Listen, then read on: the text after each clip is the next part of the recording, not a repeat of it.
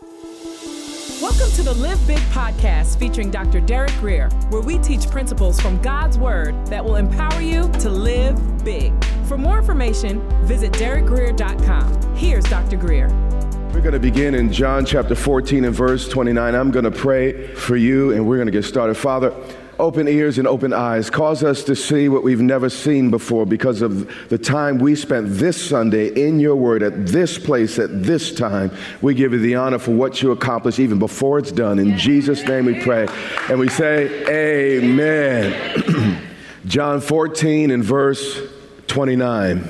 Jesus is speaking. You have heard me say to you, I'm going away and coming back to you. Jesus predicted his death and resurrection over and over and over and over again throughout the Gospels and before it happened. He went on to say, if you love me, you would rejoice because I said I'm going to the Father. We must not ever become saddened by the death of the righteous.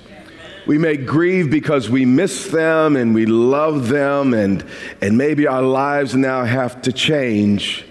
But ultimately we're glad because we know they have stepped into the eternal presence of God where there's no pain, no suffering, and there's a delight and a joy when a righteous person goes to be with the Lord.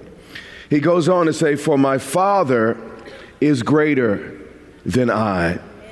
Jesus' submission to the Father doesn't imply any type of inferiority to the Father. You know, President Obama has more authority than anyone in this room, except maybe my wife in the house. But I mean, he has, more authority than any of us, but it doesn't mean he's more of a human being. So, the Godhead operates in perfect unity, but also in perfect rank and order. So Jesus submitted wholly to the Father, but it didn't make him less God. And now I have told you before it comes. Jesus was not surprised by his cross, and neither should you be about yours. Well, I told you before it comes that when it does come to pass, my favorite statement in all Scripture, you may believe. So when it happens, I want it to build your faith. We see here that one of the primary purposes of biblical prophecy is to build our faith.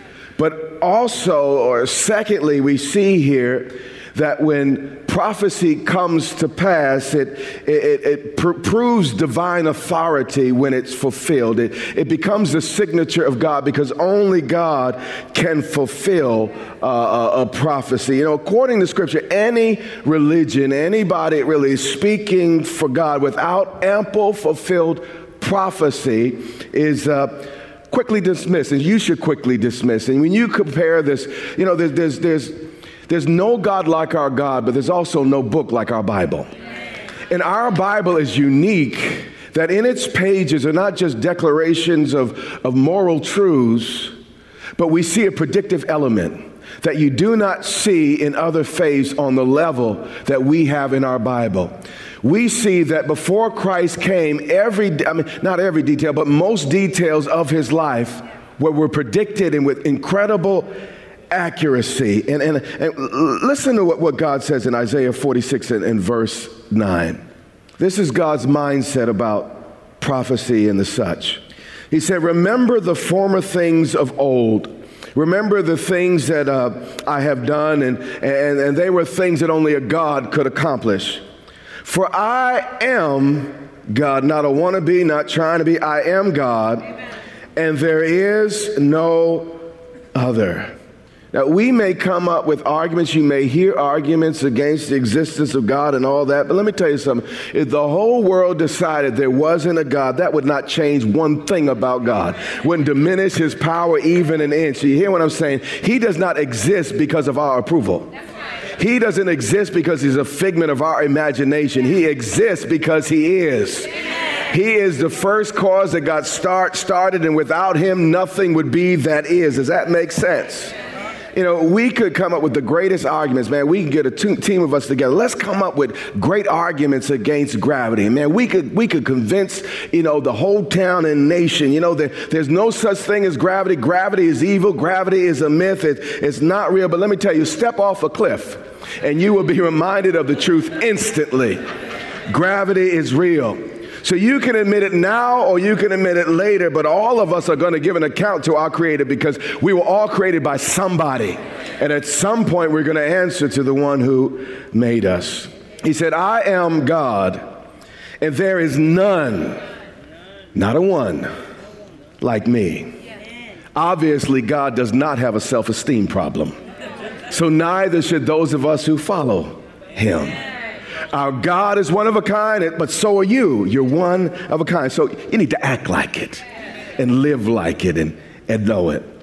Verse 10, declaring the end from the beginning. God's chief credential, according to Isaiah, is the fact that he knows the future, that he knows the end from the beginning. So if Jesus is truly the Son of God, he should be expected to do the same. Let's look at just one example, though there are dozens throughout Scripture. Mark 13:2. Jesus said this before it happened. And Jesus answered and said to him, the disciples, do you see these great buildings that they were marveling about? And he was standing before the massive temple of Herod the Great, which was one of the ancient wonders of the world. And he looked at the temple. Again, just the door of the temple was 200 feet tall. This was a huge temple. It was magnificent. He looked at it and he said, not one stone shall be left upon another. Jesus might as well have walked up to one of the great pyramids of Egypt and predicted that it would tip over one day. This was amazing, his statement in the time that he said it. Who could imagine that such a massive temple could or would ever be destroyed? He said, not one stone shall be left that shall not be thrown down. 40 years later, in 70 AD, General Titus, the Roman leader, burned down Jerusalem. And what happened was the fire burned so hot that the gold in the temple, and as we learned last week, there was literally tons of gold in the temple. The gold and silver of the temple began to melt and kind of leak out between the cracks, between the stones that made up the temple. So what the soldiers did, and actually the archaeological records of this, they began to dismantle the temple stone by stone to extract the gold. And just as Jesus said, the stones were knocked down. Isaiah 46:10. Declaring, speaking of God, what makes God, he said, there's no God like me. This is what I do. I declare the end from the beginning, and from ancient times, things that are not yet. You see, Jesus did not just show up in history.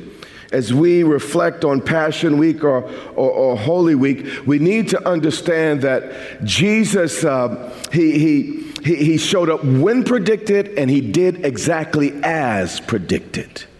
He was not just some guy that kind of fit in with some things that were said about the Messiah. Every major detail of his ministry was spoken hundreds and hundreds of years even before he was living on earth. Isaiah 50 and verse 6, this was written 700 years before Jesus, 700 years before Holy Week. And the prophet was speaking of the suffering servant. This is all prophecy of the Messiah to come. And he said this, I gave, now no one just beat Jesus. Jesus had to give himself to be beaten. I gave my back to those who struck me, my cheeks to those who plucked out my beard. I did not hide my face from shame and spitting. Now, when Isaiah wrote this, the chief form of capital punishment amongst the Jews was stoning. And Moses did not allow a beating before a stoning. But God knew that when the Messiah would come, Rome would be dominating the world and in power in Jerusalem. So when they spoke of Jesus' death, the prophet said that he'd be beaten before he would be killed. Zechariah 12:10. This is 500 years before Jesus. This is not, this was not written as Jesus walked. Zechariah prophesied this: I will pour out on the house of David and on the inhabitants of Jerusalem the spirit of grace and supplication. That statement is rich, but let's move on. Then they will look on me whom they pierced. The term here speaks of a person being pierced by a sword or a spear. It was predicted that not only would the Messiah be beaten, but that he would also be stabbed. John 19 and verse 33, again, 500 years before Messiah came, Jesus could not have manipulated these facts. He was bound. He couldn't make people do the things that were done. He was nailed to the cross. He couldn't make them stab him. They couldn't make it so they didn't break his leg. And we go on and on about the many things that were way beyond Jesus. He couldn't have chose the tomb that he was placed in. He was dead. He couldn't even have picked the place he was born. He was a baby. But Micah prophesied in chapter 5 that he'd be born literally in Bethlehem. I mean, so many details that he had no power over were prophesied before he arrived. John 19 and 33. But when they came to Jesus and saw that he was already dead, they did not break his leg, but the psalmist said not a bone would be broken. And David saw by the Holy Spirit that this would be true, and they did not break his leg, because he died in enough time for them to take him down for the cross. Verse 34, but one of the soldiers, what did they do? Pierced his side with a spear. It happened just as it was foretold 500 years prior by the prophet. We could go on and on and on.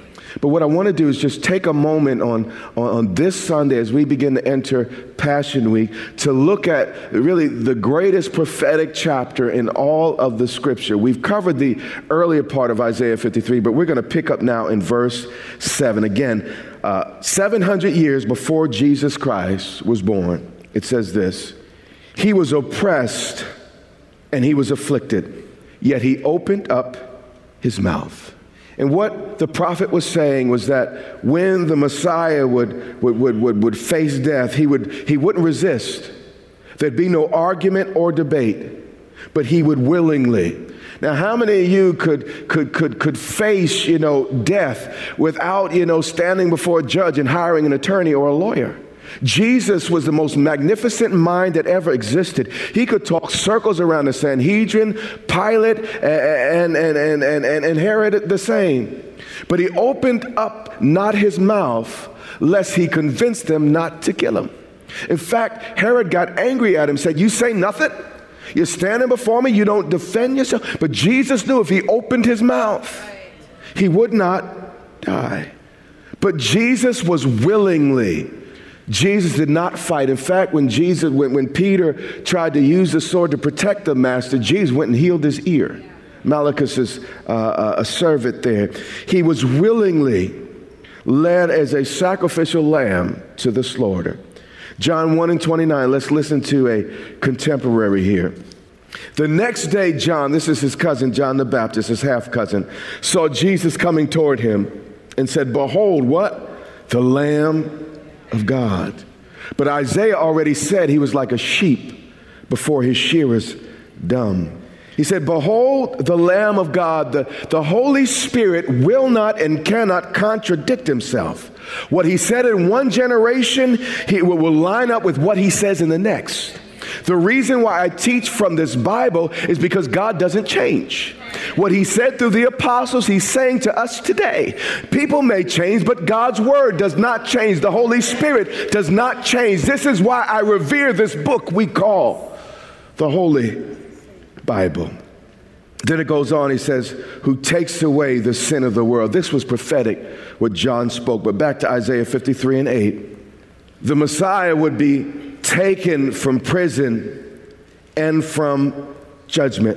Isaiah understood that the Messiah would be captured, But it goes on to also say he'd participate in legal proceedings, that he would go to prison and there'd be a place of judgment. Again, there's legal proceedings. All of the things that happened in the last days and this final week of Jesus were written hundreds, in some cases thousands of years before they transpired. Mark 15 and verse 1. Again, it's prophesied that there'd be legal proceedings here. Now, he could have just been stabbed. He could have just been cut. There's a million different ways that a man can die. But God was very specific about what would happen to his Messiah. Verse 15 and 1. Immediately in the morning, the chief priests held a consultation with the elders and the scribes and the whole council, meaning Jesus stood before a hearing of the Sanhedrin. And then they bound Jesus. They restrained him. He became a captive, as the Isaiah prophesied. They led him away and delivered him to who? Pilate. So after Jesus stood before the high priest, he was taken to the fortress of Antonia to stand before Pilate. That was where Pilate was housed. Then he was shuffled back and forth from Herod's palace from the fortress because politically Jesus at this point was too hot to handle. So he was standing before all of these men. Numerous hearings took place just as Isaiah prophesied. Are you still with me? Yeah. Isaiah 53 and 8. Isaiah continues. He didn't want us to miss the Messiah when he came, so he's very specific, and he was saying, listen, he might as well have said, he's going to wear a blue shirt and have on Nike sneakers, and he was going to drive this type of car. The details are quite remarkable considering how far these prophets were removed from the literal life of Jesus. Verse 53 and verse 8, and who will declare his generation?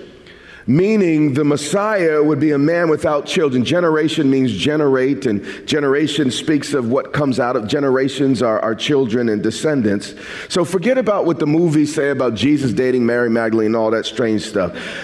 The Messiah would be a man without children. There were very few men Jewish men that were Jesus' age without children. So, as we go on, it narrows and narrows. It was an honorable thing for a man to marry. You did not find the rabbis, the Sadducees and Pharisees, single men. But it says of the Messiah that he would have no children. Then it goes on, it says, for he was cut off from the land of the living. As we go on, the description again gets narrower and narrower and narrower and narrower. He says the Messiah would not just die like a normal man, but he would be cut off or he had to be killed. This is amazing. Other Old Testament statements state that he'd be of the tribe of Judah. There were 12 tribes in Israel, so that narrowed it down to a single tribe. Then it goes on and said he'd be born in Bethlehem. Some people say there were only about 500 people that lived in the town of Bethlehem. Then it goes on and says he'd be born of a virgin or a young girl. It gets thinner and thinner and thinner. And then Malachi says he would come while the temple was standing, because the Bible said he would appear at the temple. The temple was destroyed at 70 AD. And there hasn't been a temple for 70 years since. So if the Messiah came, he had to come before 70 AD. It gets narrower and narrower and narrower and narrower and narrower. And the odds of one man fulfilling all of these prophecies, many of which we cannot cover today, becomes absolutely astronomical in its proportions. John 11 and let me finish Isaiah 53 and 8. He was cut off from the land of the living. For the transgressions of my people, he was stricken. Meaning the Messiah would not be punished because of his own sin, but for the sins of others and many. John 11 and 50. This prophecy is very, very challenging because even men who opposed Jesus ended prophesying about his identity and destiny. This man stood in the office of the high priest, and because of it, the Spirit of God moved on his mouth. No matter who's in office, I pray for the man in office, and I believe God can speak to our president, whether it was Bush, whether it was Obama, or whoever comes next. Because of the office, and there's a praying people, I believe God can use the office. The devil tries to use it too, but God can use the office for the good of the nation. Amen? John 11 and 50. And one of them, Caiaphas, being the high priest that year, again, he was in office, he was the leader, the religious leader of the nation, said to them, you know nothing at all. He's rebuking them.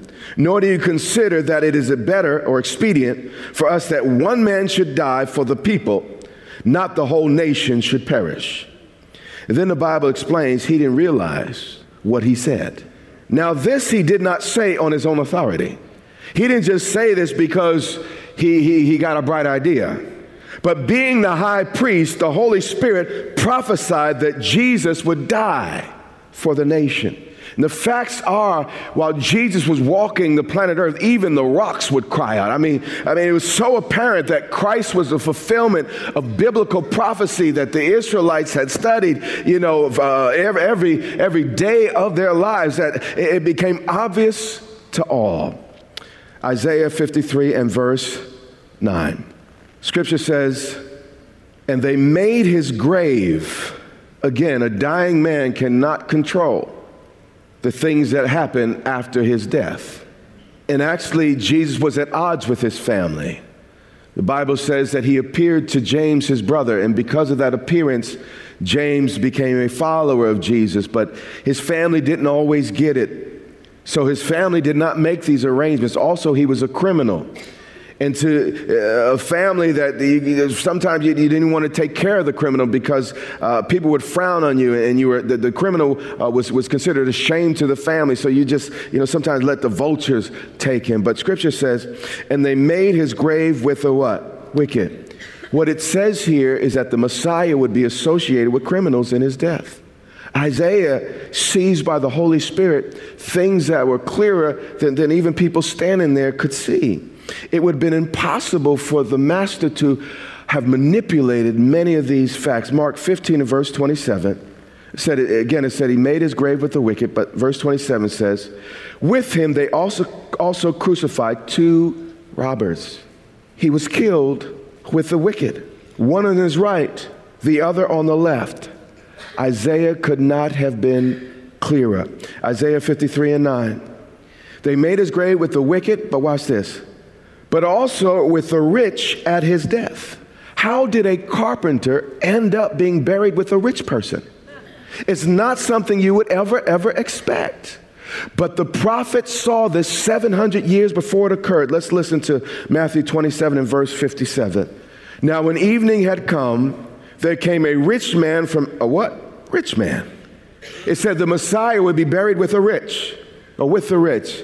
And suddenly we see this rich man show up at the tomb, the accuracy of the prophetic account. A man from Arimathea, a man that they could go check on, a man that while this was written they could still talk to, a man actually that was part of the Sanhedrin, so he had everything to lose if this thing came out and it wasn't true. So he was alive, and his name was Joseph. This was not just some myth. They said his name, where he was from, gave details, and he was a celebrated individual. And he said, this man came, and his name was Joseph, who himself had also become a disciple of Jesus. This man went to Pilate, and what did he do? Asked for the body of Jesus, just like Isaiah said. Then Pilate commanded the body to be given to him. When Joseph had taken the body, what did he do? He wrapped it in a clean linen cloth and laid it in his new tomb. Where did dead people bury themselves? Rich people bury themselves in rich people's cemeteries. And it was an expensive cemetery. Poor people had graves, if they had graves really that were quality at all, where you kind of just stuck the rock in, and it was kind of more like a cork. But this rock, you rolled the stone in. So that was something, it lets you know a wealthy individual owned that grave. It was kind of like a casket, with gold and stuff and brass. I mean, that was a big old thing to have a rolling stone on the outside of your casket. And he laid his new tomb, which he had hewn out of the rock, and he rolled a large stone against the door of the tomb. And he did what? He departed. We can go on and on looking at fulfilled prophecy today, but I want you to see that it's God's nature to first predict a thing, then fulfill it. If God is being himself, he says it before he does it. That's God's modus operandi. That's the way he operates. That's why God's word is so important, because before he does a thing, he says a thing. So when you know that about God, hearing God becomes urgent. Getting in the word of God becomes priority, because you know that before he does it, he says it.